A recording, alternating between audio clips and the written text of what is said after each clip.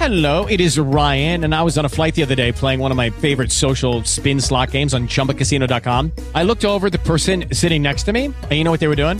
They were also playing Chumba Casino. Coincidence? I think not. Everybody's loving having fun with it. Chumba Casino is home to hundreds of casino-style games that you can play for free anytime, anywhere, even at 30,000 feet. So sign up now at ChumbaCasino.com to claim your free welcome bonus. That's ChumbaCasino.com and live the Chumba life. No purchase necessary. DTVC. Void where prohibited by law. See terms and conditions. 18+. Hey, it's Matt from the Direct-to-Video Connoisseur here. Thanks again for listening to the DTVC podcast. Before we jump in, I wanted to quickly let you know that my new novel, A Girl and a Gun, is available on Amazon now, both on Kindle and paperback. It follows Justin, a successful writer whose past as a scriptwriter for a fetish porn site comes back to haunt him and threatens to derail his career. As he's picking up the pieces, he gets an opportunity to make a movie called A Girl and a Gun with a rom-com star. Justin may have bitten off more than he can chew, though, because she's notoriously difficult to work with. If you're interested, you can find the link on our webpage, along with the link to my first novel, Chad in Accounting. If you have any questions, please reach out, and I thank you for the support. Now, on to the podcast.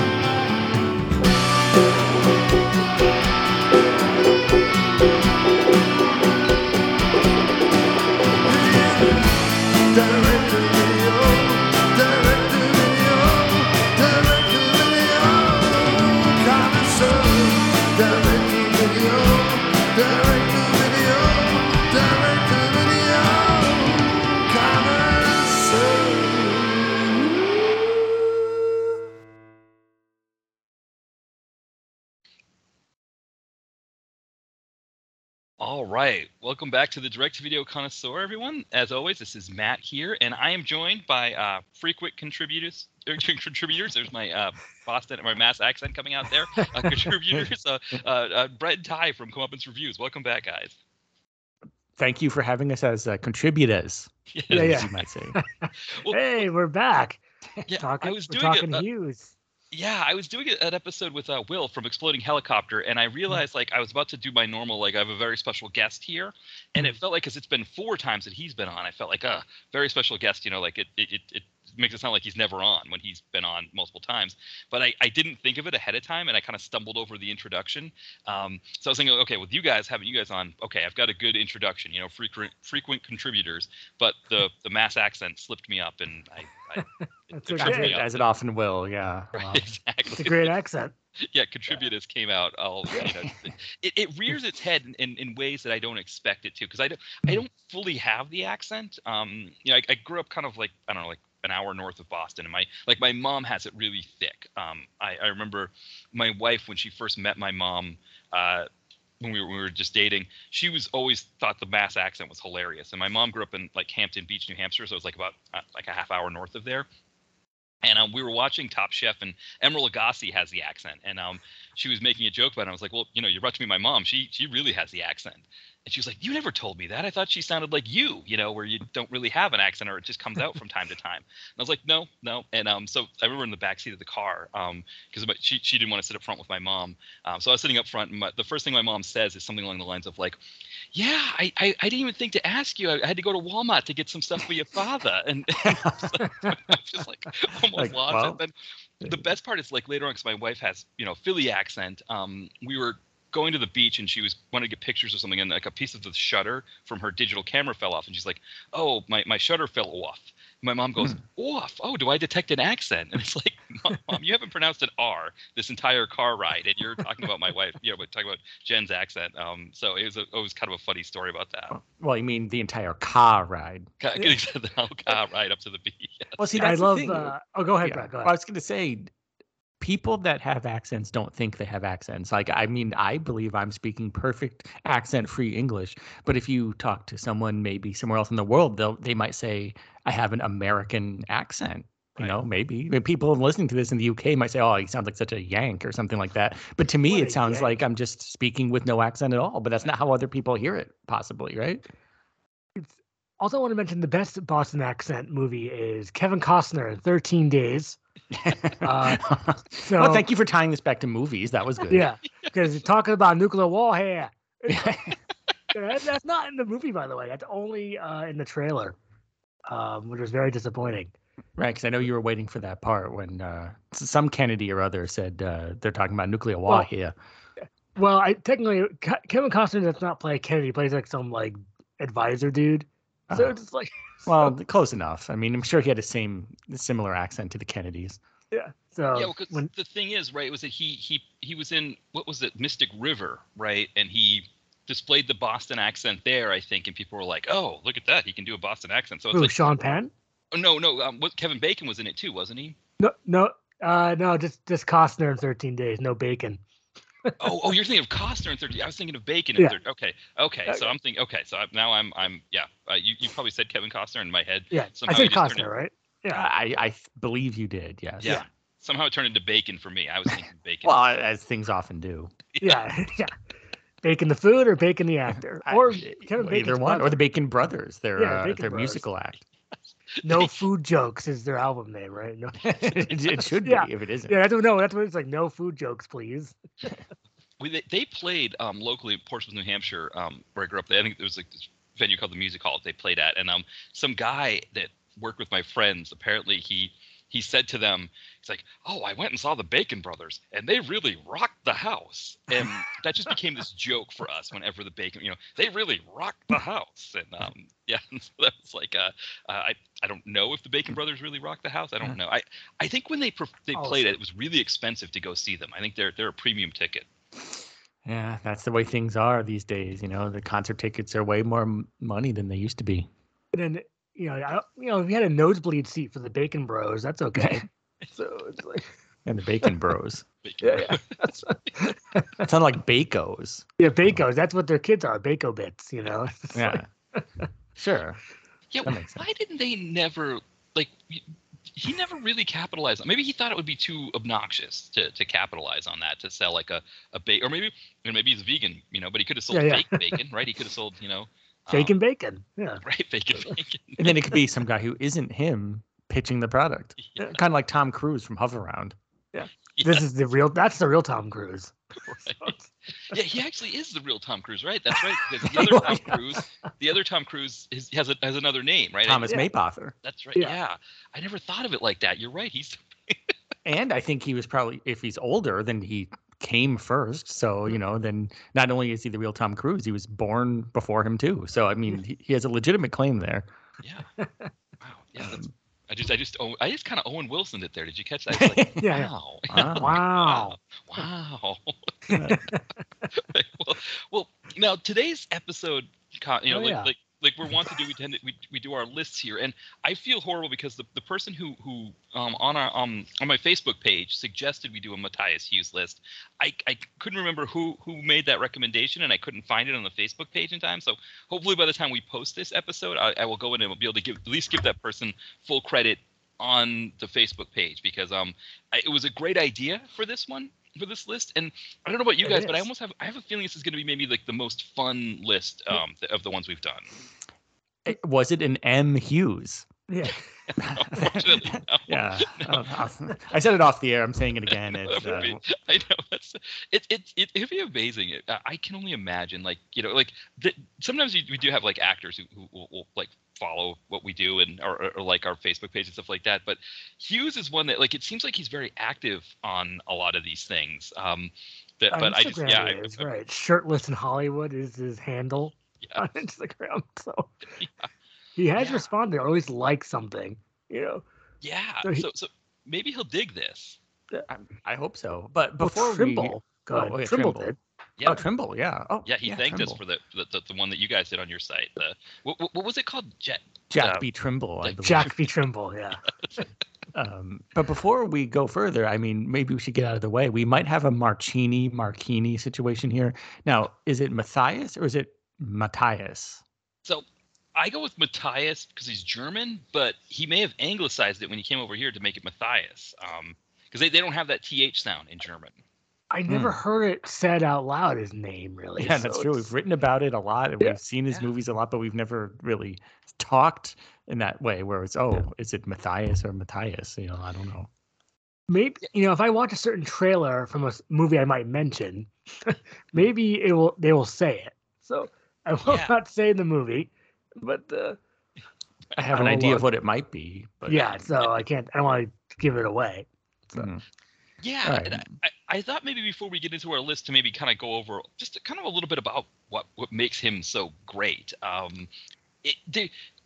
me at least, and I don't know about how you guys feel, but there is a sense that we always talk about this best period of action being from like late 80s, early 90s, kind of in that window, maybe 80, if we do 86 to 95 or something like that. But Hues was one of those ones that like we talked about how Malibu and Evan Laurie propped up those movies, but Hues was like a different level of propping up that he embodied so much of what made that period so great.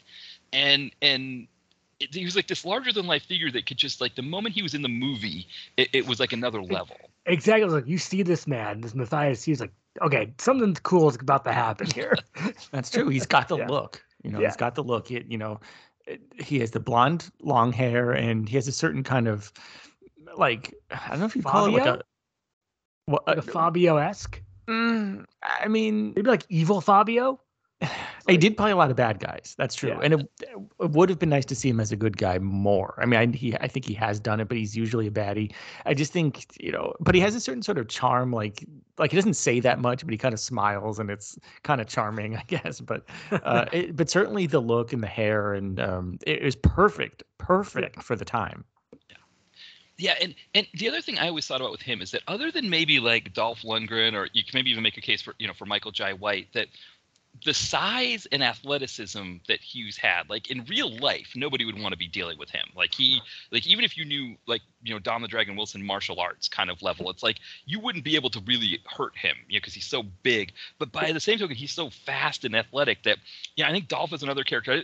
I always thought like the Expendables did a great job with Dolph, where when he fought Jet Li like kind of maneuvered Dolph into like a confined space so he could use his speed a little bit and kind of take Dolph's size and make it a negative. But there's always that sense in watching Matthias Hues. I mean, I think in one of the movies we'll be talking about, I think he grabs a character by the throat, and it's like his hand takes up the entire face almost when he's grabbing them by the throat. It's like, they always had to come up with these creative ways for him to lose because he was so larger than life. But it was something that I always loved about seeing him. But yet he also did have this kind of like, I don't know, like offbeat personality that he was sometimes injected into the films. Yeah, that's true. And for one of the movies that I think is coming up, I do have sort of I don't know if you call it a story, but sort of an anecdote about his athleticism and just how athletic he really was.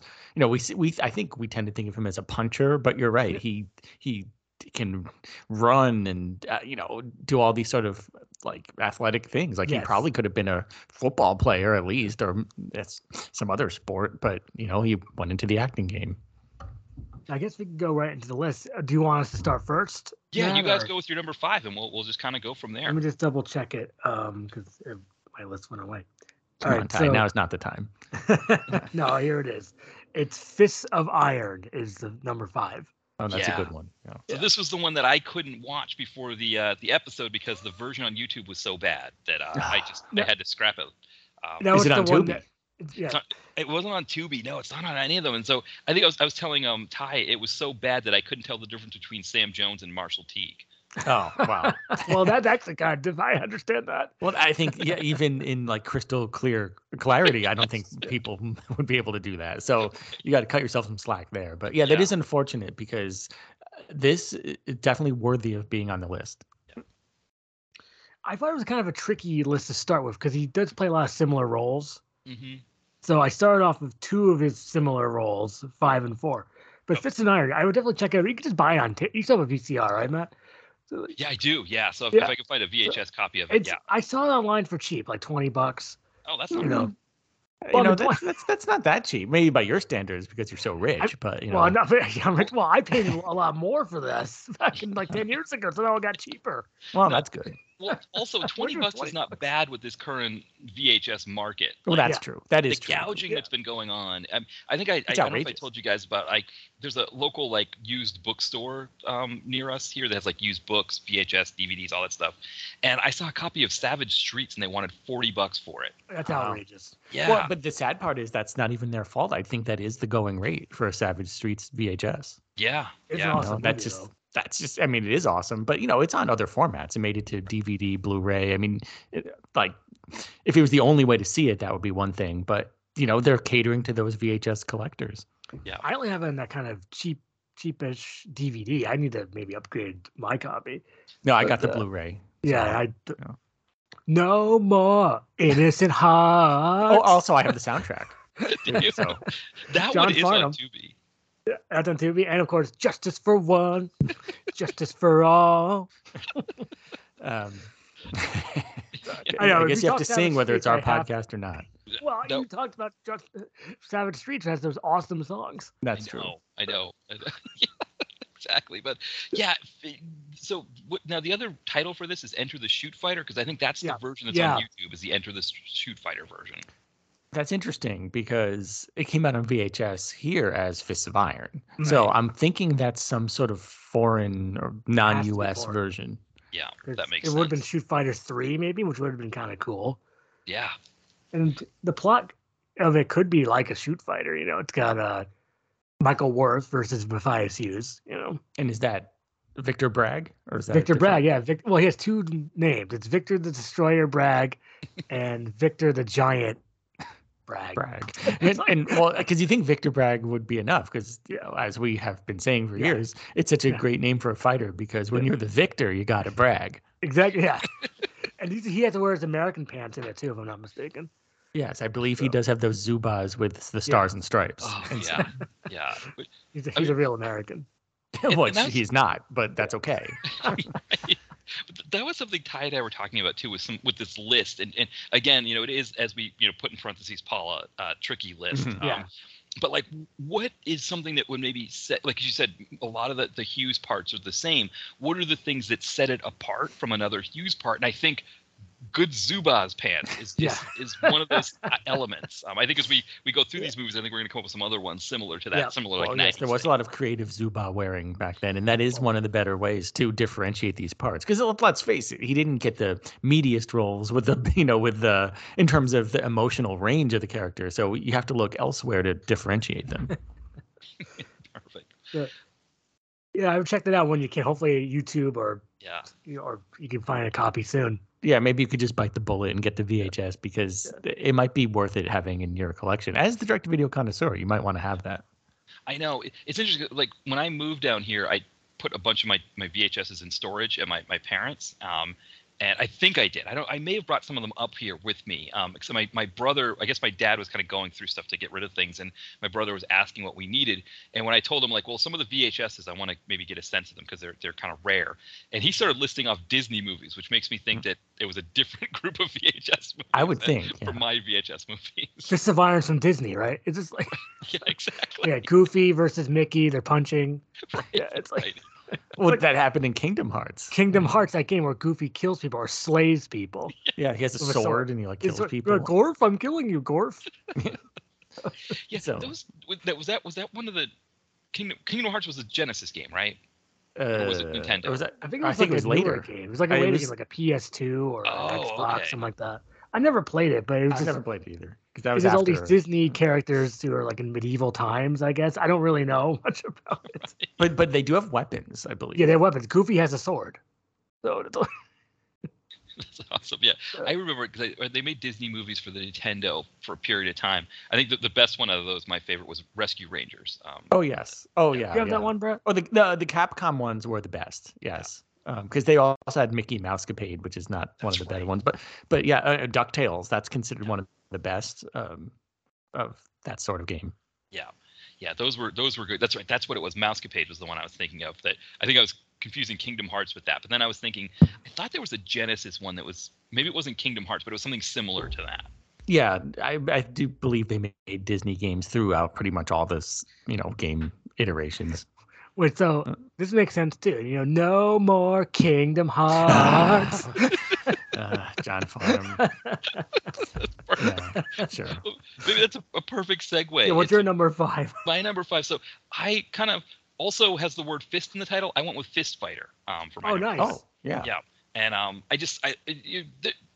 Hughes's part's not huge. He plays Rhino Reinhardt, which is just a fantastic name. The baddie that's running this sort of underground fight thing is played by Mike Connors, who played Mannix, and which my wife watches Mannix a lot, and I love that show. It's a great 70s detective show. So seeing him as a baddie, where it's like I think like there's a scene in the film where the woman that his kept woman gives the hero and his buddy some evidence or some money or something, and he's angry, so he goes like to attack her in a hot tub, and he's like wearing like this velour tracksuit, like angrily going into a hot tub after her, which was hilarious. But from the Hues standpoint, it's an interesting Hues film, because usually in the Hues films, it's this larger than life guy, and how can he be beaten? How can somebody beat him?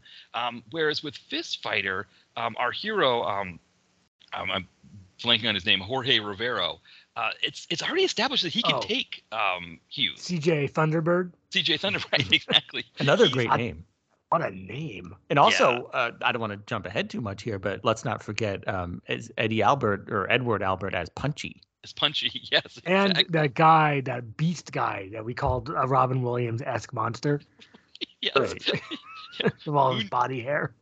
Yes, exactly. And of course, I love the way that the hero ends up beating him, right? But he grabs him by the testicular region and then like holds on and punches while he's holding onto the testicular region. Don't see that too often. But that's the thing about no rules punch fighting. It's that there's no rules. There's no rules. Right. So you can go there. But it's interesting to have a movie where Matthias Hues is not the larger-than-life guy that you're wondering how he's going to lose. It's already established that he can be beaten, and then it turns into this like prison slog, which is interesting. Where because what happened? Like Connors turns the lights out because he realizes that Hues is going to get beaten by Jorge Rivera, by CJ Thunderbird, and then it kind of turns into this whole thing of like, okay, how do we get this guy out of here? And then they put him in prison for a while, and that's when he's in prison. He has to beat that big monster guy. And that's how he wins his freedom, is by beating that big monster guy. And then we get our end fight scene with Hues. And then you said that you watched on YouTube, right? Yes. You said it was reversed? Yeah. Yes, and I didn't discover it until the end, which I don't know how I missed this, because usually you can see it in the opening credits. Like the opening credits are off, and you go, okay, well, because the opening credits are backwards. I need to play this through. I have a plugin on my browser that allows me to reverse the image back when it's reversed.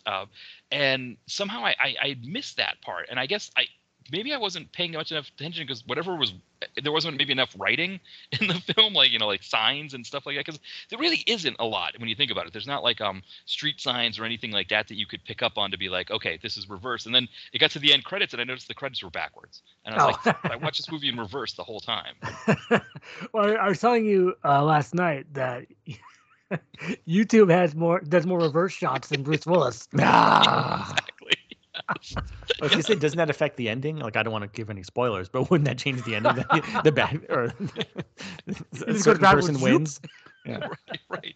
Well, no, because what it is instead of beating up Matthias Hues from left to right, he's beating him up from right to left or whatever. It's like, that's really weird. There's a really good chance I've watched some movies on YouTube that were in reverse, and I didn't know. Yeah, it's supposed to evade the copyright. I guess there's some sort of copyright programming that is able to like pick up if a copyrighted movie is online, and so they reverse it as a way to evade that copyright program. Interesting. But Fist Fighters, I see why it's your number 5, because it's it's worthy of the Hues canon, but maybe not as much Hues as you might want. But it is balanced out by the presences of Punchy and CJ Thunderbird and Mannix. Yeah, which always that's a good one. That's a good choice. Yes. It's not on my list because it's similar. I did Fist of Iron now, number 4. I did Deathmatch, where Hues plays Mark Vanek, which is a great name. Yes. So this is my number 3, so we can maybe go a little bit more in depth here, because sure. It'll be coming up again. So now this is the one with the really great cast. Oh my goodness, everybody. Ty or Matt, who's in the movie? Let's just do a rundown here. Sure. Well, Richard Lynch. Yeah. So Who wants to do the rundown? Yeah, you want to? Yeah, Richard Lynch. Yeah, I've got it on IMDb. So if you want to name someone, then Yeah, you got it. So Ian Jacklin, Martin Cove, Matthias Hues. Who else is in this? Richard Lynch, Jorge Rivero's back, Benny the Jet, Eric Lee. So. Yeah, and then the fight choreography was I believe was Art Camacho, and he has like a very small part, but I think this is an Art Camacho joint as well. And this is a must for punch fighting fans, I would say. This is like a top punch fighter, so it has all your favorites punching. Yeah, this movie brings up a piece of the punch fighting area that I don't know how you guys feel about this, but this idea of killing off fighters who lose. It's like the idea of like if you've got two baseball teams playing, right? And the team that loses, they all die. And it's like, but there's like people in that baseball team that, beyond the fact that you don't want them to lose their lives, right? That's horrible. We don't want them to be dying. But from a business standpoint, there's people on that other team that you'd want to watch play again.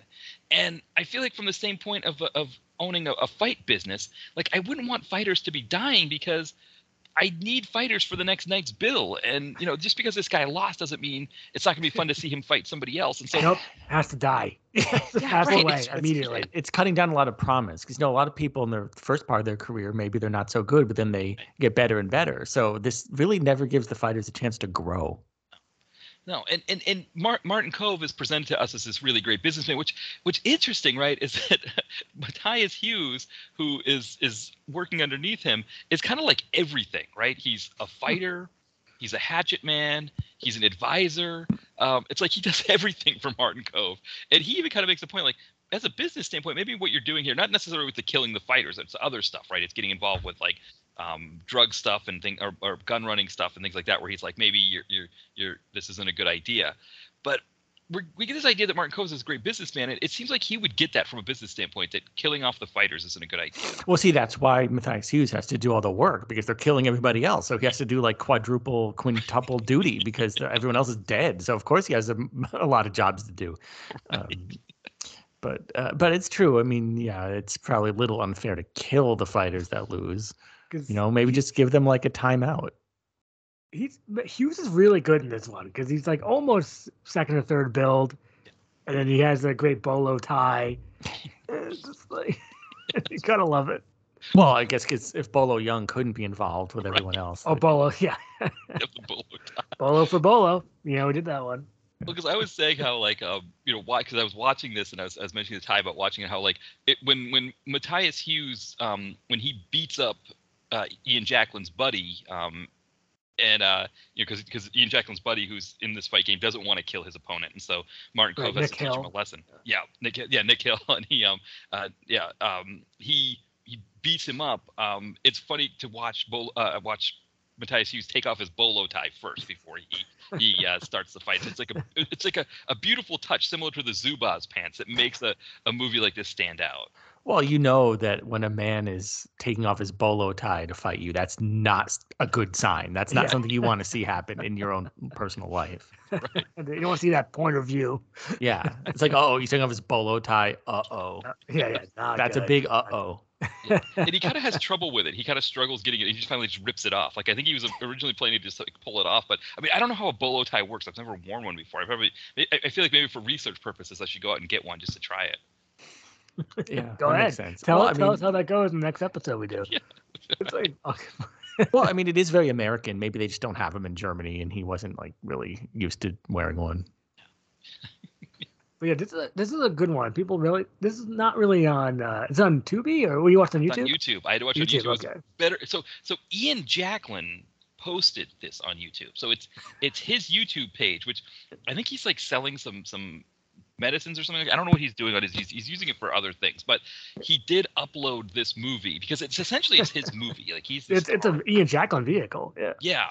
Even though if you look at the DVD copies on IMDb, they all have Hues front and center. Yeah, Hues and Cove. Yeah. Right. Exactly. Well, those were the two biggest stars probably out of everyone. Maybe Richard Lynch, but he's barely in it. Yeah. Yeah. He and Richard Lynch and Jorge Rivera have these very small scenes where they're just there and then they're done. But yeah, I think because Ian Jacklin posted it, he posted a better version than what you usually get for a YouTube copy. I mean, and that's good. And also, I mean, this is such a good example of a 90s video store VHS punch fighting movie. I mean, like you go to your video store in like 1995, and this is like the gold you're looking for. I mean, this really delivers that. You go to the martial arts section, it's like, wait, death match? This is going to be a good one. Right. And I mean, the American VHS isn't it just Hues, like it's just Hues with his fist up and it says death match? Yeah. I mean, he's like front and center on the box art. I mean, think of all the other people they could have put on the box, but they just went with just a picture of Hues. Yeah, because it's almost like when you're in the video store, that larger than life guy. It's kind of the way we talked about when we did the Bolo Young list, how like Bolo on the cover of these VHSs, you know, especially in Bolo's case, it was because he was in the Van Damme films. But it's like that idea of like, oh, Bolo Young, like kind of taking up the cover. This has got to be good. Right. Because I think we mentioned this before. Like, if it's not one of the more mainstream guys, and it's one of the other guys, as you might say, it has a lot more promise because maybe it'll do things and go farther or go to some weird areas that maybe the more mainstream actioners would not. That's what I love about these direct-to-video punch fighters, because something different is going to happen. Right. You know, something weird may happen. You know, you never know. Someone might like fall on a snake, or who knows what you're going to see. Right, exactly. So what is your number 4, Matt? So my number 4 is No Retreat, No Surrender 2. Oh, yeah. That's a good one. It's it's interesting. Yeah. I read about this because this was his first role, and I was reading up a little bit about him to kind of get a sense for the podcast, kind of even how he got into this business. And apparently he owned like fitness spas in France and then sold them off and came to America to be in movies. And I guess when they were making No Retreat, No Surrender 2, they couldn't get Van Damme to reprise his role. So they saw Hues and thought, okay, why don't you play the part? And that's how he ended up in this movie. Fantastic job, by the way. Yeah, it for me, I think it is that idea of like, okay, this is kind of introducing us to somebody that is, you know, I mean, the movie has other great names. It's got, you know, Avedon. It's got Cynthia Rothrock. Corey Yuen directs it Max again. Fair. Max Fair. Yeah, exactly. Yeah. And for Hues to kind of be a villain that stands out in this movie to make the whole thing, I don't know, like. Yeah, I think it makes the movie come together a little bit. Yeah. It's like, okay, now we got something here because he has a lot of energy. He does. It's great. So I know Avedon. I know we kind of sour a little bit on Avedon, but he's good. He's still good in the martial arts department. Well, this big final fight they have at the end is like amazing. It's like one of the best ever. Yeah, that's a good point. This isn't the one I'm trying to think of, which is the one that I got a picture of Avedon crying for the screen. Was that Manhattan Chase? No, it was obviously King of the Kickboxers. King of the Kickboxers, that's what it was. Yes, that's what. Yes, yeah, exactly. Well, he shows a lot of range, all in the space of like 1 minute. So it's you know, Billy Blanks was pretty evil in that. Mm-hmm. That's true. Anyone would be crying. It's not his fault. Yeah, exactly. It is interesting because you got Cynthia Rothrock in here. It's like you get these names, and I think for Hues, for it to be his first movie, and not that these names were necessarily as established either. Like Cynthia Rothrock, I think in '87. I mean, she's not like this huge established property here in the U.S. either. And of course, Avedon was new, so it's kind of like a lot of kind of new people in here. But when you think of all the names that were in this film, for him to have stood out the way he did, it was kind of like a harbinger of things to come. But also, yeah, it kind of establishes him as this force that we're going to see in the 80s and 90s. Wow, that's a good point. Excellent point. Yeah, this one's not on my list. I'm surprised. Yeah, I did make it. I have another one for number 3, 2, and 1. But there was a lot of good choices. And it's like, well, that's a good one. That's a really good one. But I have something for number 3 that's because it's really all about that final fight. So yeah. I guess I could see why you might not have included it as a movie. I mean, I also get why Matt did, but that final fight is really it's fantastic. It's so great that does kind of make it. Makes you want to rewatch it. And there's the number 3. Well, I just want to keep talking about the movie. No. Number 3.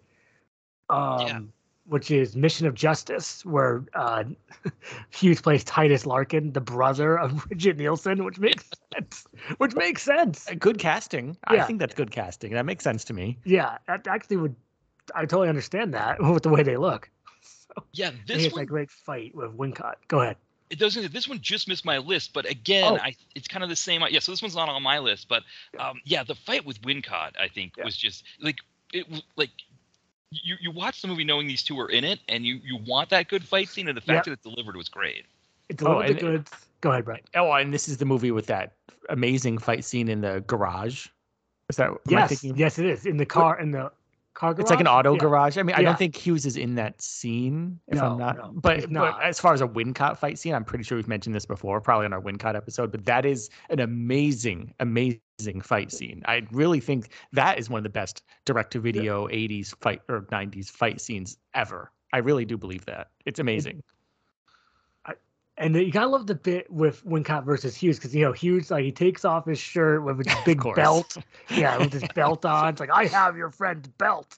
It's like, And the whole plot of the movie is great too. It's like the title is kind of a play on words, a mission of justice. So it's sure Wincott's on a mission of justice as you might expect, but Bridget Nielsen runs like this mission, like to supposedly help homeless people, but she's actually evil. That's not a spoiler. I mean, we kind of know that. And so the fact that she's like an evil like administrator is just such a great plot, I guess idea. And so you put Hughes and Wincott into that, and you get a winner. Yeah, this is one of those ones that is just like the Wincott 90s DTV actioner. I don't remember there weren't too many stinkers that Wincott had. There's a couple. There's a couple. The donor, and there's a couple. Yeah. Oh, and Fatal Combat. Oh, Fatal Combat. Yeah, there's a couple, but I see your point. I mean, he had a lot of good hits at that time. Yeah, figuratively and literally. This was one. I think this is now. Is this the one, Mission of Justice, where he has the scene where he goes into this dojo full of guys that want to beat him up, and I think he has his batons are on the ground. Yeah, that's in there too, because he has to fight. Oh yeah, he gets to use his stick fighting, and he does some really great stick fighting in that garage scene too. Yeah, but if you were going to have Brigitte Nielsen have a brother,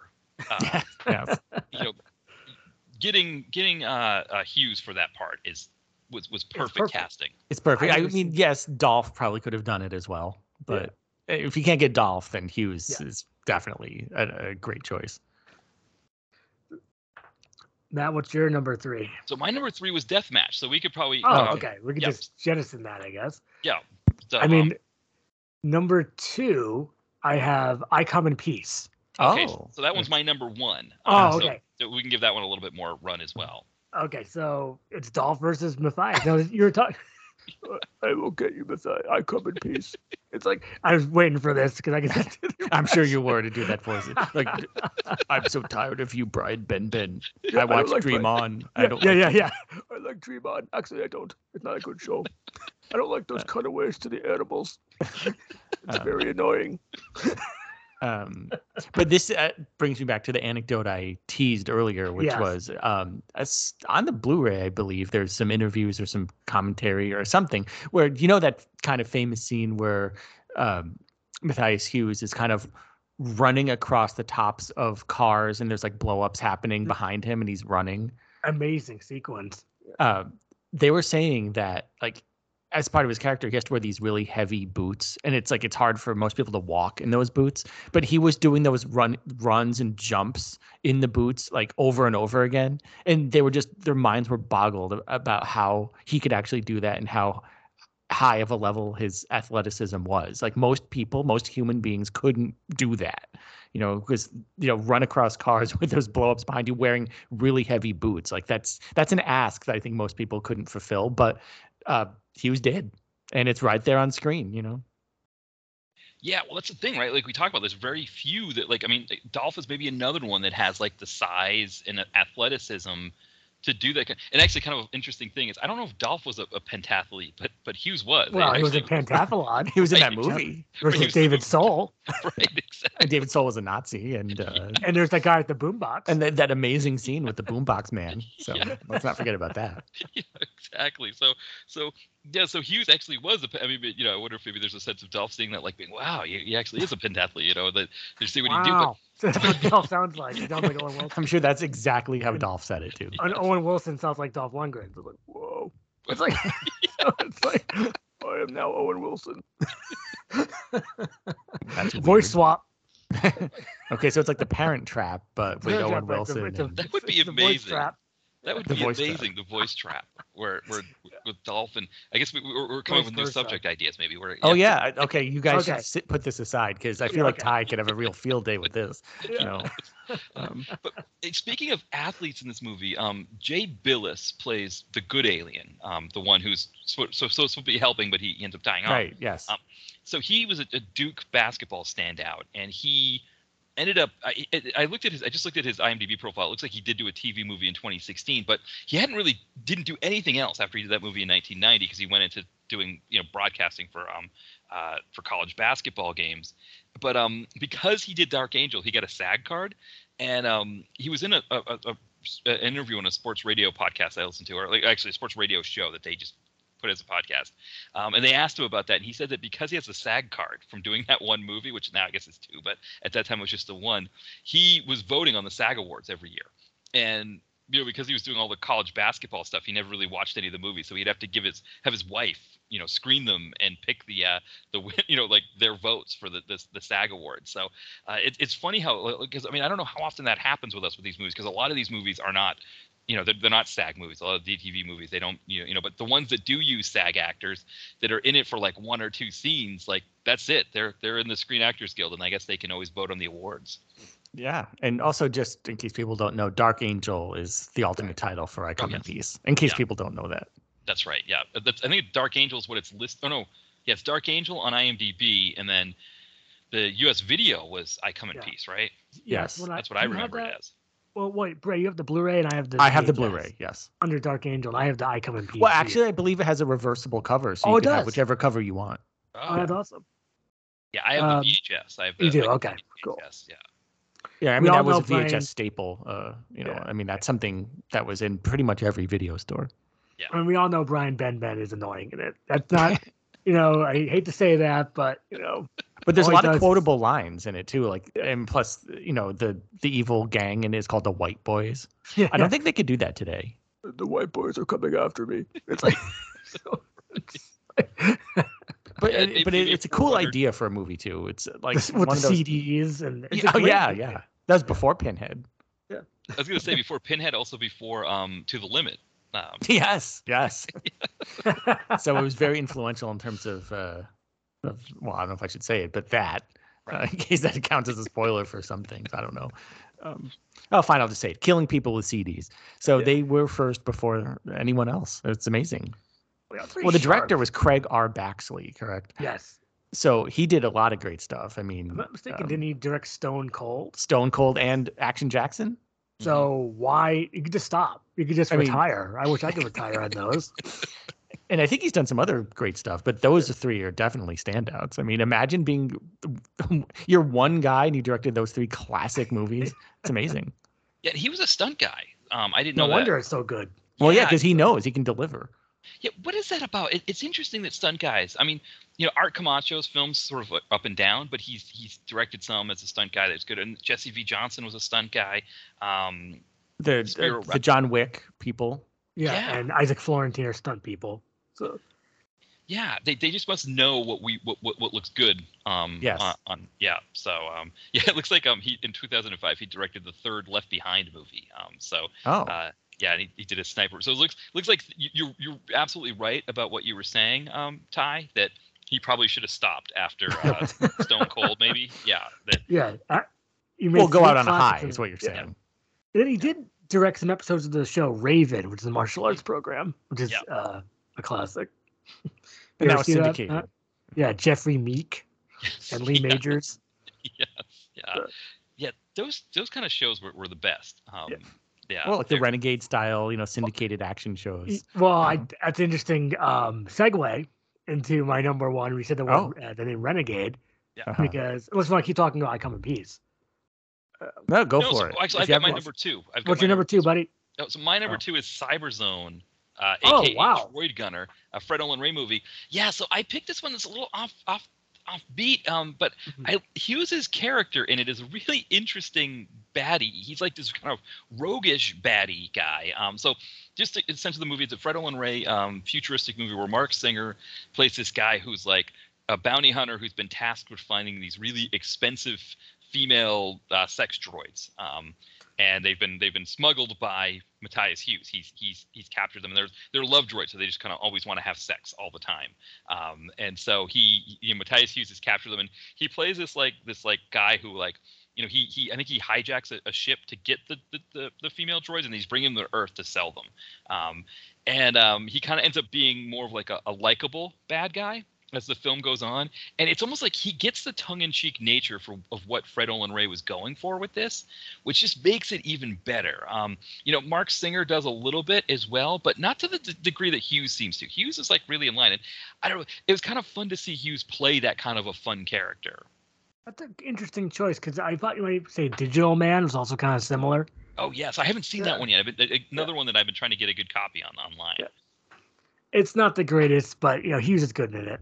So I'll have to check out Droid Gunner. Wow. Yeah, it's on Tubi. It's on okay, it's in the Tubi. IMDb. It's on all of them, so it's kind of pick your poison. I think Tubi has the fewest commercials, so it might be the best one to go with. Yeah, no, I've never seen that, but it sounds good.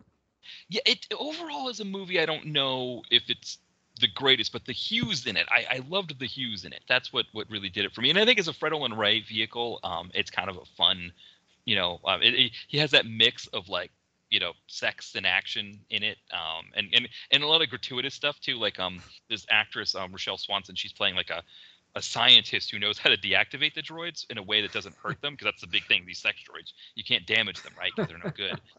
She knows how to deactivate them, and of course, Fred Olen Ray somehow works some scene in where she has to wear a sexy outfit. Normally she's just in lab coat kind of scientist outfit, but now they're like, oh no, she needs to get into this. We need to get into this brothel or something, so she has to wear a sexy outfit, and then she's in a sexy outfit for the rest of the movie. So it has those kind of Olen Ray kind of touches. Also has Ross Hagen in it, nice. Kind of your usual. So I think it's got Hoke Howell, it's got Brinka Stevens, Peter Spellos, all those kind of usual Fred Olen Ray suspects. But then here's Matthias Hues, who's just stealing the show as Matthias Hues. Well, because that's a good. We talked about this yesterday, Brett. Before we did this recording, was that we used to say that Matthias Hues joins the fray. Oh yeah, in most of our reviews with at least the first couple or movies that mention Matthias Hues, we always say, well, Matthias Hues joins the fray as Van Gilder. Yeah. Because usually he's in these kind of ensemble type movies. So what he does is he joins the fray. So we just kept using that phrase over and over again. But I mean, I don't think it's likely to make anybody's list, but the Control 5, what was the Van Gilder? Deadly Reckoning. Deadly Reckoning. There are some funny moments in that, but it's not likely to make anyone's top 5. But he does join the fray. Because Zagarino, I think we were talking about maybe doing Zigzag. So it's like Robert Vaughn. And Robert Vaughn and Matthias Hues. It's a weird, and Art Camacho, I think, is connected to to And that's Book Boy. Is that Book Boy? Yeah, it's like some gangsters. Oh, right. I think I know that it's the Company Man. Yeah, Company Man. Yeah. Yes. Yeah. Well, that's the other title, right? Yes, that is the other title. And their big insult for Frank Zagarino is they call him Book Boy. Yes, and Art Camacho directed it. That's how he was involved. Yeah. Okay, Book Boy. It's like, but that's not Bookstore. That's a different. No, Bookstore is American Kickboxer 2. Yeah, it's one of the best movies of all time. Bookstore. It's like Bookstore. It's like, you want to call Walden Books, they say hello Walden Books, not hello Bookstore. Like usually stores have a name. Usually. Well, didn't we find, wasn't one of the Seagal movies that took place in Romania or something like that? There was a place that was just called Bookstore as well. Yeah, Bookstore. I think they reused that in Acts of Vengeance, the Banderas movie. Yeah. Yes. Like I think Bookstore is in that too. Because it's that same Bulgarian street, it's like that street that New Image uses. Yeah. This is Bookstore. It's like you can't call it anything else. It says Bookstore. So I am stoic. Moly for holies. I am after the vengeance. It's like Yeah, that's pretty much what that movie is. Basically. But that bookstore is actually somewhat important, which is still surprising why they wouldn't give it a name, because that's where he finds the book about how to become a Stoic, which is what's the alternate title for Acts of Vengeance was the Stoic. Yeah. But anyway, so yeah, we got to mention Book Boy and Van Gilder joining the phrase. So, well, now we're gonna stop. Goodbye. Okay, no, I tell you. So what's number one? If I Comeuppance isn't number one, well, what the heck could be? Yes. Well, number one is Bounty Tracker. Oh, wow. So yeah. This was an honorable mention for me. Oh, so. really? Okay. Wow, interesting. Have we ever had that kind of disparity where someone's honorable mention is the other person's number one? Has that ever happened? No, I don't think so. I thought this was going to be your number one, Matt, because it's got Lamas versus Hues. Right. And Hues is on the cover of the box, which you never saw before. Yeah. So you had the both have fists. It's a great cover. It's a great movie. You know, Johnny Damone, played by Lorenzo Lamas. Yeah. So, fights Eric Gauss. right. So, killer fights. Two of our favorites, and I do see what you were going for with that transition before we mentioned Renegade. Yeah, you mentioned Renegade, Yeah. So actually, what I think I took off too many points for the kids in the movie. I think that's. I know, it's annoying. And that's I probably shouldn't do that. Because I did actually. I'll be honest. I did have this one on my list originally, and then I decided to go. So Fist Fighter was always going to be my number 5. So it was actually a matter of whether Bounty Tracker was going to be 4 or honorable mention. And I decided No Retreat, No Surrender. I started reading the backstory of it, and I started thinking about it. I was like, but you're absolutely right. Like the Hues Lamas factor in this, it's just like it's massive. It's what you want. Yeah, Yeah. it's like two titans at the top of their game. And this is when Lamas was in his prime, when he was making all those great movies like Viper and Bad Blood, Blood for Blood. Yeah. So he's right in that pocket. And making Renegade Hues. too.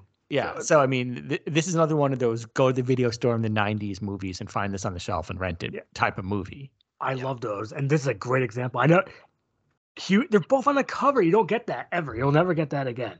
Really. No. And the other thing too about this movie was when Netflix first released the on-demand streaming kind of thing, when they first had. I remember this. I think it's how we watched it. Yeah, it was like you're paging through all of these, because the way it was back then, not how it is now, where it's like you hover over something and suddenly like a big thing pops up and it starts. And it just starts playing the movie. Right. Don't play it yet, whether you want to do or not. Exactly. It's like I just want to know what's going on with this thing. Yeah, I hate that Netflix did that. I think it's annoying. I don't know what they were thinking. I mean, just that they thought, okay, it's starting. I better start watching it. Yeah. Exactly. Then you hear da-dome, and it's like, okay. Exactly. It's like I don't need anything. Back then, Netflix was more like kind of like what Tubi is now, where you just paged over boxes, these thumbnails, and it had that thing of Hues and Lamas kind of facing each other. Yeah. It was like, oh, this is like, it was the kind of thing that made it like, like I'm debating about maybe even getting rid of Netflix because we just, my wife and I don't watch it much anymore. And I think there's like maybe 4 or 5 movies that I want for the site that I might have to get at some point. But at that time, there was a ton of great direct-to-video stuff on there. I know. When it first came out, that's how they get you. I think they did that on purpose, I think. Because remember, they had all those David Heavener movies. And they had Viper. They had the Viper version. They didn't have Bad Blood. Now it's like all their own stuff and not a lot of weird stuff. A lot of weird stuff. Well, I guess thankfully Tubi has filled that bill. Yeah, that's true. But they have commercials, which is I've been watching Without a Trace on the Roku channel. It has a bunch of commercials. A lot of the same commercials for like. I know, but we're used to that with the TV show. That's the thing. Yeah, I know they have the same ones over and over again. That's how I watched Columbo, was on IMDb TV. And but you emerged triumphant today. But we're used to commercials when it comes to a TV show. A movie, I know. If it's the only way to see something and you're willing to be forgiving, I suppose. But I think you would agree that I'd rather watch a movie without commercials. Yeah, we've done that very limited in our movie watching for the site. So far, Universal Soldiers of Return on Crackle. Yeah. Well, Crackle is really bad with commercials. Yeah, and but Tubi's better, I think, than Crackle. What's the other one we watched on Crackle? It was Mercy Callow. The Crackle original. Extraction. Not to be confused with the one with Bruce Willis. Yeah, This is a Crackle original feature. This is the original Crackle Extraction. Vinnie Jones and Sean Astin and Danny Glover and John. See, Danny Glover is another one where he just shows up in these direct-to-video movies, and he's probably in it for a total of a couple days. So that's how he can do like 5, 6, 7, 8 a year. Yeah. That's like seems to be what these bigger stars are now doing, like Bruce Willis or Mel Gibson and others, where they just that's why or possibly even Nicolas Cage, and that's how they're able to be in so many movies a year because they have like a smaller part and they get it out of the way in a couple days, and then it's like there's another one coming out this year. It's like. That's Bruce Willis is the worst offender, obviously. Yes, he talked about in numerous episodes now. Yeah, because he doesn't care. I think that's why. Like Mel Gibson still seems to care.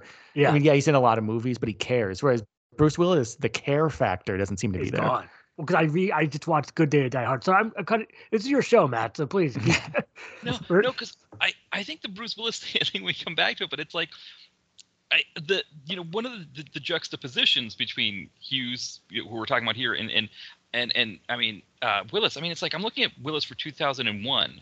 I mean, sorry, 2021, and it's like, what do I see here? I see like 3 Gasoline 6, Alley. 7. Yeah, I mean 8 movies, and it's like this is Godfrey Ho level. Right? How do you keep up with that if you're a fan and you're like? I know Todd Gaines of Bulletproof Action. I think he's been kind of tasked by them. I'm sorry, Todd. Yeah, he's like the Willis historian. Like he's just always doing these movies, which I appreciate in his case that he's got to do them. You know, they need someone on the site to do them, and he's going to do them. But I think for the rest of us, it's like. You know, like if you had a choice, right, between Gasoline Alley or American Siege or whatever, and Fists of Iron or Fist Fighter. Yes. Yeah. I definitely pick the latter. Well, I definitely see where you're going with that. It's true. There's a certain soullessness that comes with a lot of these modern day DTVs. And we're the people, some of the few people out there celebrating DTV. And we're saying, okay, it's taken a turn. You know, as fans, we're saying that.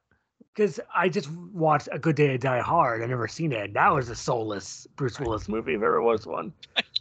It's like, I'm on vacation. I'm in Russia. I know, topical. I'm in Russia. And it's like...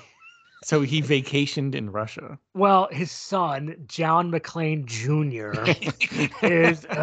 Who was never mentioned before. Yeah. Right, he wasn't John McClane Jr. in the first movie, was he? The son, was he? Well, I think they call him Jack sometimes in the first one. Maybe, right. It's not. He's John McClane Jr. Of course he is. And he's part of this like Russia, spy program. And Bruce Willis goes to Russia to get him back. And you just don't care. Bruce Willis does not care at all. And he's dubbed in a couple parts too. There's like a fake Bruce Willis dubbing. So he's going full Seagal. He went Seagal. It's like, and it's just fun. And all he says in Good Day, I was like, I'm on vacation. He says that 5 times. I counted it. It's like, that's your John McClane line. It's not very cool. It's like, it sounds like he's whiny. It sounds whiny. It almost sounds like Ron Martini in which one? I think it's Omega Cop. Or was that like Mother Goose? Or yeah, it could be Karate Cop, where he's always like kind of whining and complaining. That's his way Karate through Cop. The movie. Yeah, Karate. Yeah. It's like, do this, she said. Do that, she said. Remember that? Yeah. So he kind of complains his way through the movie, and does. I'd hate to see where that Willis is doing the same thing. No, it's not a great movie. I don't know if you've seen it, Matt. No, so I did see Live Free or Die Hard. So I was kind of looking through the IMDb to get a sense of it. It's like he does Die Hard with a Vengeance in '95. Right. Great movie. Still in the top range of the Die Hard series. Yeah, and then it's 12 years. So when he does Live Free or Die Hard, that's already like a reunion kind of like, let's, bring the band back together, cash grab kind of thing in '07. And it already had that feel too. I mean, there's a scene where he blows up a helicopter, I think, by running a cop car over. I've seen the movie. Yeah, it's ridiculous. Yeah, right, like it's like that should make a movie awesome, right? Like a movie in theory, awesome if it has that in it. Yeah, I mean, like we were talking about Stone Cold, right? I mean, you that's very Stone Cold with the motorcycle and the helicopter that blows up. Yeah, that's fantastic, and it already had that sort of like going through the motions feel. So I can only imagine that we come back. It looks like 8 years later for. A Good Day to Die Hard. So we've already done our cash grab thing. Willis has already said, like, okay, I'm doing this one last time to get this cash grab in '07. And they come back and say, oh, no, it was 2013, so it was 6 years later. Yeah. They say, okay, let's do another cash grab and let's do this again. I can only imagine the sleepwalking that's going on. It's really bad. It's just like he does not care whatsoever. No. Is that the one with like there's like a CGI like fall or something? Yeah. They all jump out of CGI windows, and there's a CGI helicopter, and it's just like he does it. He looks like he's digitized Bruce Willis in some scenes. It's like, is that Bruce Willis or a digital Bruce Willis? It's Wow, not like digital it's not like the Apocalypse video game from the 90s. You can look that up. It's just, Why is there a digital Bruce Willis? Yeah, it's a game called Apocalypse. Do you remember this, Matt? It was for PlayStation. He was like the first actor to be in a video game. It's like Bruce Willis, The first actor to sleepwalk through a video game. Bruce Willis again. It's perfect for a zombie thing, right? Because he can. We have our no subject for Mr. Bruce, but we won't repeat it. Yeah. Yeah. But I guess we're supposed to talk about Hughes. I mean, we keep making fun of Bruce Willis for a while. We've done that a lot. I guess because you're my number one we already talked about with I Come in Peace. So I guess we've got some honorable mentions. Yes, honorable mentions. Yes. And what are yours, Matt? Well, so we talked about Bounty Tracker. That was my one. The other one is Ultimate Justice, just because of him working at a fast food place. With he has a burger hat or a hot dog hat? Oh, yes, the whole thing. Yeah, it just I couldn't. It wasn't enough to put it on a list. You know, it wasn't enough to make the list, but it was so fantastic that it had to be honorable mention. Well, and that's when he's a good guy. Is that one of those rare good guy roles? Oh, it's like it was. So that's worth an honorable mention because usually he's the baddie. But in the recent what's the other one? Showdown in Manila. Yes. Oh yeah. He's a good guy in that, I believe. So no, he's not. It's coming around. Oh, he's not. Okay, I'm thinking of the other one. Sorry. You're thinking of Maximum Justice, or it was called Maximum Impact. Maximum Impact. Yeah. So it seems like maybe more of his, I guess, newer releases. He's softening. Maybe. I mean, he doesn't have to, but maybe they're seeing him that way. It's like, okay, he can play some good guys now. Yeah, those all seem to be. Oh boy, now I can't. Well, Ultimate Justice wasn't, but they all seem to be that actor Nevsky. Nevsky. Oh. Yeah, he seems to be doing a lot of Nevsky movies. And which I think maybe for him it's interesting because the Nevsky movies. I don't know if you've how you guys feel about these, but it seems like they're always like, how cool is Alexander Nevsky? Like, but that's what makes him funny. His acting is so wooden, but you gotta love it. And it's like. Yeah. When's that one coming out where it's Michael Madsen, Eric Roberts, and Nevsky? And hopefully soon. But yes, no, I see your point, Matt. But the thing is, that's part of the pleasure of these movies because, like, that's part of it for us. It's like that one where it's like there's like Tomb Raider meets Fast and Furious. Treasure Raiders. Treasure Raiders. Only Nevsky would put himself in the center of a wacky plot like that. He plays like a Vin Diesel type guy whose girlfriend is the older Sherilyn Fenn. Yeah, so it's like he got Sherilyn Fenn, made her his girlfriend, then fancied himself some sort of Russian Vin Diesel, but also with some tomb raiding. And David Carradine hanging around. Of course. So that's a good example. You got to watch Treasure Raiders, Matt. Yeah. I definitely I watched Showdown in Manila, and then I think I started the maybe it was Maximum Impact or one of those ones. I started it, and I was just like, man, the Nevsky, I got to take it. It was kind of one of those things. It wasn't so much like I was so put off by the Nevsky making himself seem so cool that I couldn't watch it. It was more like, I've got other things I got to watch. Maybe I'll come back to this kind of mindset. But see, I would just suggest you alter your mindset to, instead of seeing that as a negative, see it as a positive. And that's all I would suggest. Then you might get a little more enjoyment out of these Nevsky movies. Yeah, I think Treasure Raiders is on Tubi. I think I could be wrong. Seems like it would be. Yeah, you don't want to be a negative Nevsky. No. I guess that's the new negative Nancy, or was that something people say? Yeah. Debbie Downer. Negative Nancy, Debbie Downer, and now negative Nevsky. Yeah, so, you don't want that. I can't believe Brent Huff directed Treasure Raiders. Oh yeah, I forgot about that. That is ridiculous. I didn't know he directed anything. It's not bad if you. It's silly. It's silly fun. Yeah, we can't help it. I mean, don't go in expecting the new Mission of Justice, but it's no. But if you're willing to go silly, then do it. Yeah, and it's on Tubi. I think that's fantastic. How did we watch it? I forget. I think we watched on Hulu. I forget we watched it. How did we watch it? Amazon Prime, maybe? Yeah, maybe. Yeah, okay, maybe. Yeah. I see it has William Shockley as the beekeeper. As you might expect. Do you want to sure. be a beekeeper? Doesn't seem very exciting of a job because you might get stung a lot, right? I know they're wearing those nets, but it's just like there's like net costumes. Yeah, but you only do it out for the love of bees. Like no one's forcing Do you anyone have to a be a love of beekeeper. bees? It's like, I think there are people that bees are interesting. I will say we had a situation here. So we have our air conditioning. You know, we have just the wall air conditioning units, and I was lazy about like blocking it off, blocking off the open spots. So I just took a towel underneath where it was open, kind of on the bottom, and just stuffed this towel underneath, and then put some towels in where it didn't meet the, I should have used duct tape or something. But anyway, some bumblebees decided to create a nest in that towel. And I just started to notice there were some bumblebees around. I was like, what's going on here? And then I touched the towel, and there's like, and it was just ridiculous. So I had to call the bee removal people, and this guy just showed up, and he had no net. He had like your basic like butterfly net to get them, but he had no protective equipment other than gloves, and that was it. And I was like, yeah, it's all there in the in the towel. So he just scooped it up. But the thing is, the pheromones from the nest were such that like the other bees that were around did not want to leave. Like there was like like 5 or 6 left that didn't want to go anywhere, and I had to go get like a Raid or something like that and kind of open up the window, spray them, and just be like, see ya, and get them out of there. And then I got tons of duct tape and just taped the whole thing off completely. But yeah, I could see though there's a little sense of the bees, like when they were like wondering where their nest went, Not they were kind of buzzing around. Yeah, I kind of felt bad for them a little bit. Like there is a little bit of a charm in a bee, I guess. But when they sting you, they're not so charming. I guess that's what I would say. Yeah, I'm not sure how we got here. I think I asked about being a beekeeper because why? The movie, this is one of the few Nevskys that didn't have Hues, Treasure Raiders. Yeah, why didn't we ask about beekeeping just now? I literally just forgot. I know. Because the character, there's the beekeeper. Oh, beekeeper, yeah, right. Shockley. That's yes, right. Thank you. Yeah. So that's how we ended up there. Yeah, I mean, did you guys have any honorable mentions? No, I do not. I just wrote down the list. I should have probably double checked. Maybe.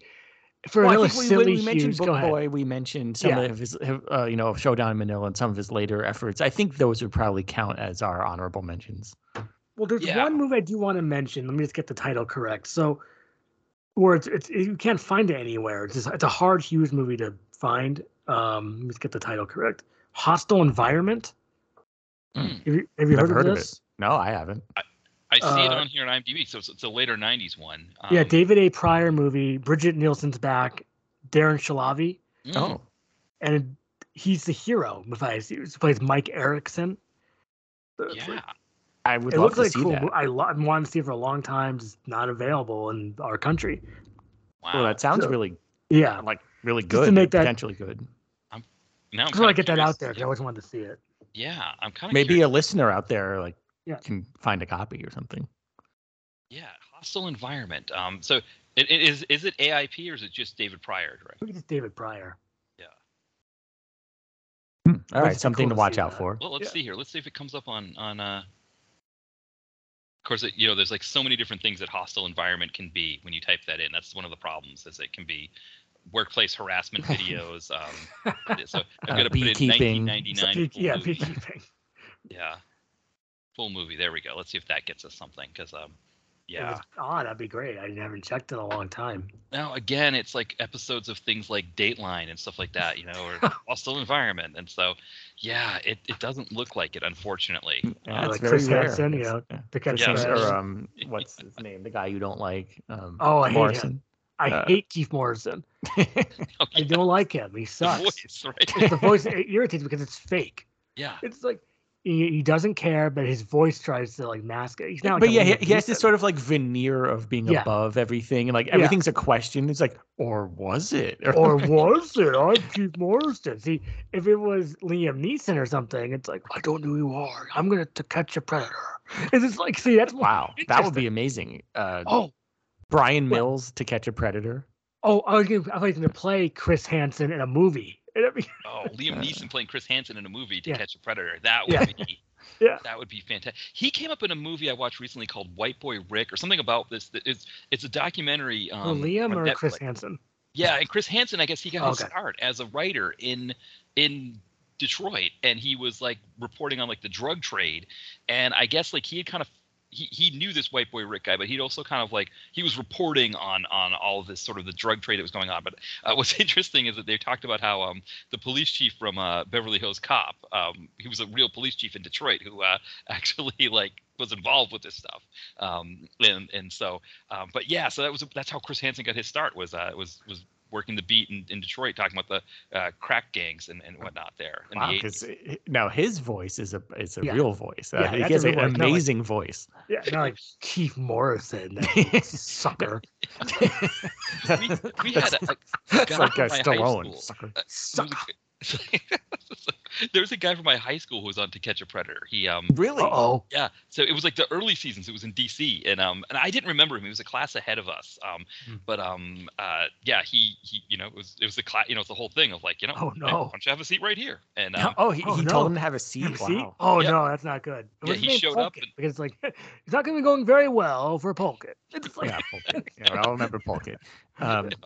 Yeah, wow, I can't imagine seeing someone I sort of know on there. I mean, the last season they did what took place in Connecticut, so everyone in it was a Connecticut person. oh, right. That's not black eye for old Connecticut there. Yeah, not great. Well, because Chris Hansen, I believe, lives in Connecticut, and he took the train to New York City, and like one of the guys on that To Catch a Predator season, like he knew from the train or something. There's some story behind that. And so like a lot of people are in the southern Connecticut area, like Fairfield, and yeah, it's like a Connecticut-based season, so it's kind of interesting. But yeah. Well, I guess that's it for the Hughes. Hey, well, we're one. talking about To Catch a Predator. We know we've Yeah, they ran out of evolved. Hughes. Yeah, But I mean, maybe no subject idea of a new of the Hansen movie or something. oh, like that. that's a Write good that idea. down. Just get Well, it's everyone funny has a 'cause cool voice. Yeah. Chris have- Hansen sounds like the name of a character Matthias Hues would have played. Yeah. Yeah. You know, Yeah. like Chris Hansen joins the fray as Yeah, Exactly. deathmatch too. Yeah. Well, the other guy, Morrison, I think he Oh would no. he would be like an interesting podcaster. Wouldn't he be like, well, it was this point just- in the movie where he went, and you know, then it was like, but Oh, did that. he? If he, or did he? Yeah. oh, what if he did the Matthias Hughes Minute podcast? It's like, and I come in peace. He said, maybe, or you go in pieces. It's just like Yeah. And then there's a commercial. and there's a commercial, and then it's for some like The Bachelor or whatever. It's on NBC. I know that's probably the wrong. I meant the ABC. Well, I mean, if it's a commercial, it's probably either for cars or medications, because that's or what most. Cars for Kids, you know. Oh God, no! Cars for Don't Kids. even start to go there. Do you guys have that commercial? Because Oh my Cars for- God, yes, we Yeah, do. we it don't is. have it down here, but when Oh. I listen to my sports radio in Boston, they play the Cars for Kids commercial. It's ungodly. I can't. Yeah. It's I'd rather hear satanic. that than Liberty Mutual. Well, or that's whatever. bad. But Liberty Mutual isn't really like a full song. right. Whereas Cars for Kids is like a full song. Yeah. And it's so bad. No, they really target sports radio because they also do WFAN. Yeah. Like, Yeah, it's just like it starts with like this bad like synth No. or like like keyboard. oh no, no. Yeah. Yeah. Oh, I Yeah, can't we're take not it going to anymore. sing it. We're No, not no. Yeah, because you don't want to get that one in your head. For people that No, don't you live in the New England area who have never heard this before, just be thankful. Don't go Just- looking it up thinking. Like, Don't oh, look what it is up. this? Just Don't please look it don't up. look it up. No. Yes, it's really really catchy and it's really annoying and it's just oh my God. And they play it like so Incessantly. often. Like Yeah. at least every hour on the hour they play it. I mean, Yeah. it's really bad. Yeah. But we should Yeah, probably so- end there. We should end on a happy note. Yes. Okay. It's like, Well, well, thanks for oh, I having us thought- on the show. Yeah, I mean, I think the final words on Hughes. I think Oh, yeah, go ahead. I think this list that we have, which I was surprised that we had as much No diversion overlap. on this list as we did. That we actually were able to kind of spotlight it. I thought we might have more overlap. I really thought you were going to have Bounty Tracker as number one, or yeah, I come in I'm- pieces number two. you know what it is? I'm a little bit of a stickler on certain things. It's funny because I see sometimes people will comment on my blog like, you know, like, why do you have such a big deal about the run times, or why do you have such a big deal about kids in the movies, or these kinds of things? And it's like, they're just my quirks, I guess. Like I'm a quirky film watcher. Yeah, but we have those same things. We were always talking about running times and how most movies are too long. Yeah, kids in movies are annoying a lot of the time. Even though we have championed some kids in movies, but I do see your point. So I think we kind of agree on those things. Yeah, and I think it's just like it's how much does the quirk, like, I think maybe I sometimes let the quirks affect my ability to watch the movie more than other people, where it's like, yeah, like for Ty, you're saying like Bounty Tracker is fantastic because it is in the Lamas versus Hughes sense, and like the cover and everything, and like the whole thing is fantastic, where I'm like, man, those annoying kids just really annoyed me so much that it's like I probably should like let these things bother me less and enjoy the good parts more, and I should just be like, you know what, I don't want, yes, the kids were annoying, but the Hughes and the Lamas was well, yeah, that's what you got to concentrate on. Let's not forget about the Lamas line from Bounty Tracker, which is "drop the case, essay." Isn't that what John Travolta said in He said that too in Change the Goal, right? It's like, or I drop think it, it's almost homie. the same line. Is it drop it, homie? Well, that's another good one from Lamas. Yeah, homie. Yeah, that was great. And I mean, the other thing too, right, is that you've got am I right with Bounty Tracker, right? That's the one where you've got the Lamas in disguise as an IRS agent. Yeah, exactly. That is very plausible. Right, exactly. And he's like, speaking of Boston, right? He's so maybe that's why he had maybe that's why the kids didn't bother him so much, is he was so used to listening to the Cars for Kids commercial. No, IRS guy in Boston. Yeah, someone's gonna actually say. Well, I mean, not being an IRS guy in Boston makes sense because it's Taxachusetts. Right. Exactly. Right. Yeah, that's always I haven't heard that one in a long time. Especially living near, in New Hampshire, where there's like, live free or die. So like, there's no income tax, no sales tax. Oh yeah, that's awesome. I was there a couple years ago, and there was no income tax. Yeah. Well, not that affects you on your day visit, but because you went there to go to your movie warehouse. Yes, I did, and she gave us a bunch of free tapes because we took the trek. It's a cool place. If you have Wolfsboro, New Hampshire, your movie warehouse. Laura, the owner. I think I've been there a long time ago, because we used to go up there because there's that, and then in Weir's Beach there's an old arcade, like there's a kind of like the classic gaming arcade. Yes, I've heard about that place. Yeah, because we were I guess we're a couple hours, maybe an hour and a half, maybe something like that. Yeah, it's a really great area. Yeah, that's really cool that you're able to go up there. Yeah. But well, thanks again for having us on the show. Yes, thank you very much. Well, I guess at this point now we're closing in on the end here. I guess it's plug time. It's time for plugs. Okay. Well, you just shoot up some plugs. I'm going to shoot up some pluggos. Yeah. I feel like with the bad TV that we watch, that whenever I hear about plugs, I'm thinking of like, some hair replacement clinic talking about plugs. I mean, at the risk of mentioning Cheaters again, I feel like that's the type of commercial you'd see while you're watching Cheaters at like 2:00 in the morning. But exactly. Joey Greco and Clark Gable. Clark Gable the third. I'm Clark Gable. But he didn't say the third. He says Clark Gable. He just says Clark Gable. There's no third for a lot of those episodes. Third for SAG reasons, I think you can't have the same name as somebody else. I think that's why William H. Macy is W.H. Macy in his movies. And also, so I see Thomas Howell as C. Thomas Howell. He didn't want to be that because there's already a Thomas Howell, so he changed it to C. Thomas but we call him Tommy. So. Yeah. C. Thomas Howell is awesome. Maybe we can do I guess I just watched one of his direct-to-video movies from Ty's collection called Hourglass. Oh, I've got to see that one. Yeah, because it's actually directed and co-written by Tommy Howell. And it's sort of, in that erotic thriller vein that was so big at the time. And it's definitely worth a watch. There's some interesting aspects to it. Like, he really kind of goes for it, and because he's behind the camera and in front of the camera. He's really like doing his best. And there's some really interesting cameos in the movie too that I won't say what they are. But when certain people show up, and go, oh. And they're in it for such a short amount of time. And so, yeah, definitely an interesting movie, Hourglass. Well, the pluggos. All right, so Pluggos. I guess Comeuppance Reviews, the website, which we have, the podcast, which you are a frequent collaborator. It's on iTunes and Spotify and all the other classic podcatchers. Ty Comeuppance on the Twitter. Ty Action Rocks on Instagram. I posted "Good Guys Wear Black" today. If you want to date this one.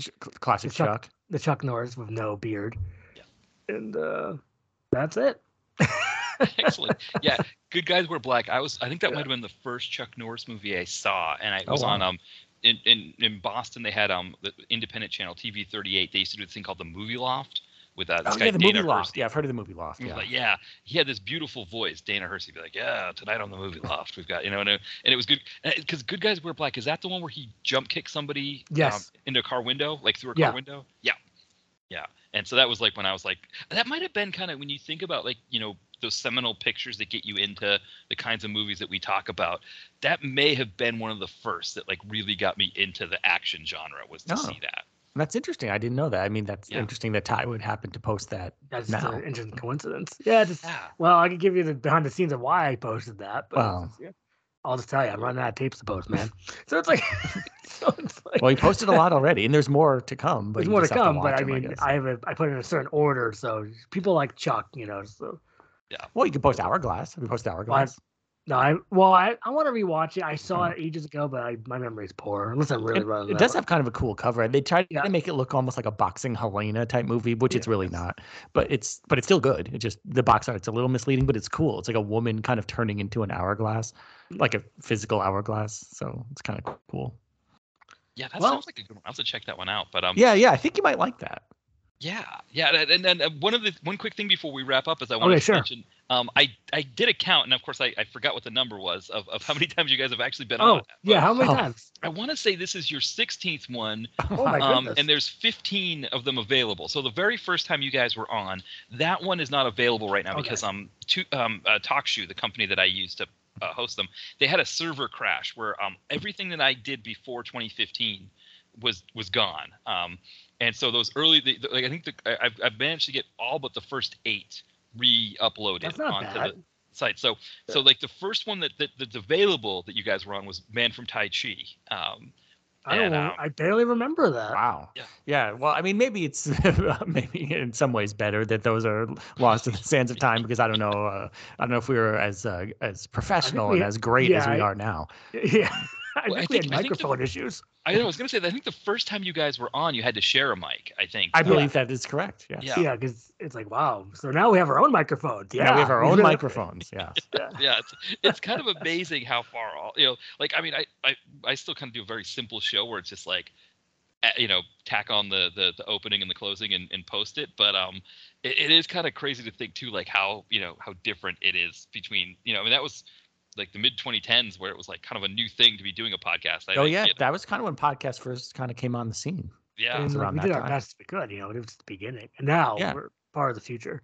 Yeah, we sure are. When I first was, because Mo and John Cross, they were like doing like their own podcast night, and they're like, "Hey, Matt, you've been on the show a couple times. Would you like to just do your own thing for an hour?" And I was like, "Oh, that's great." So then I was kind of going through like the list of like you guys and Mitch, everybody who had like we've been interacting the whole time, doing these during our blogs and our sites and talking about movies.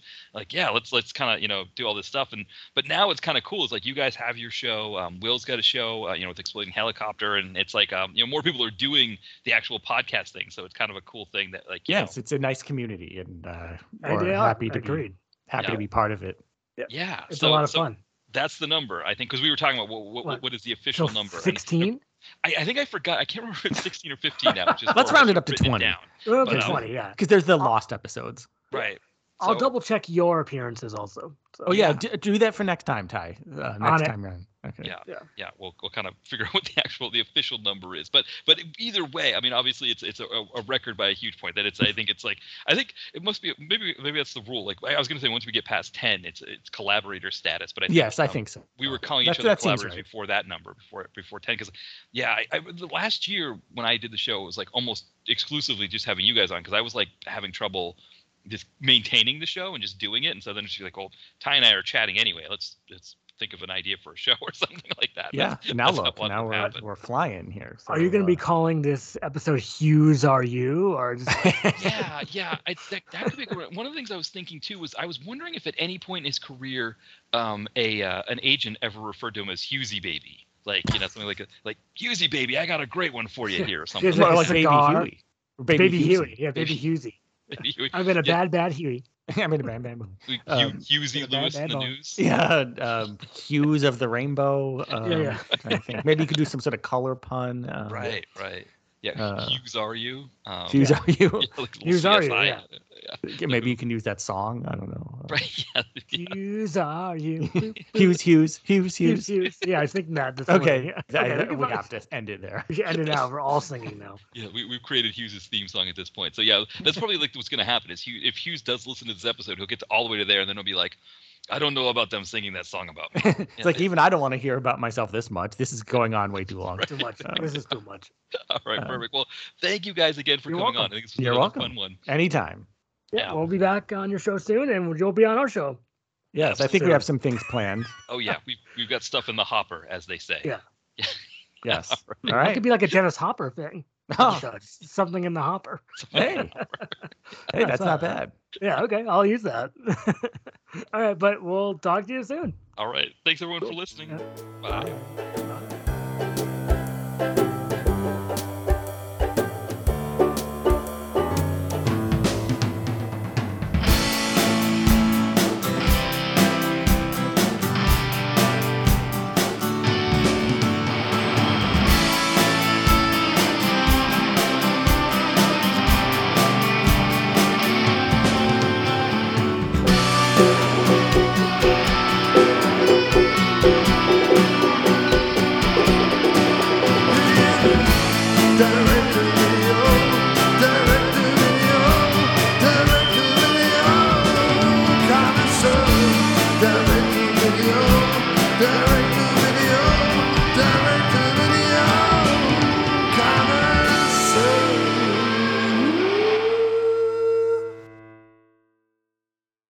With the Lucky Land Slots, you can get lucky just about anywhere. This is your captain speaking. We've got clear runway and the weather's fine, but we're just going to circle up here a while and get lucky. No, nothing like that. It's just these cash prizes add up quick. So I suggest you sit back, keep your tray table upright, and start getting lucky. Play for free at LuckyLandSlots.com. Are you feeling lucky? No purchase necessary. Void where prohibited by law. 18+ terms and conditions apply. See website for details.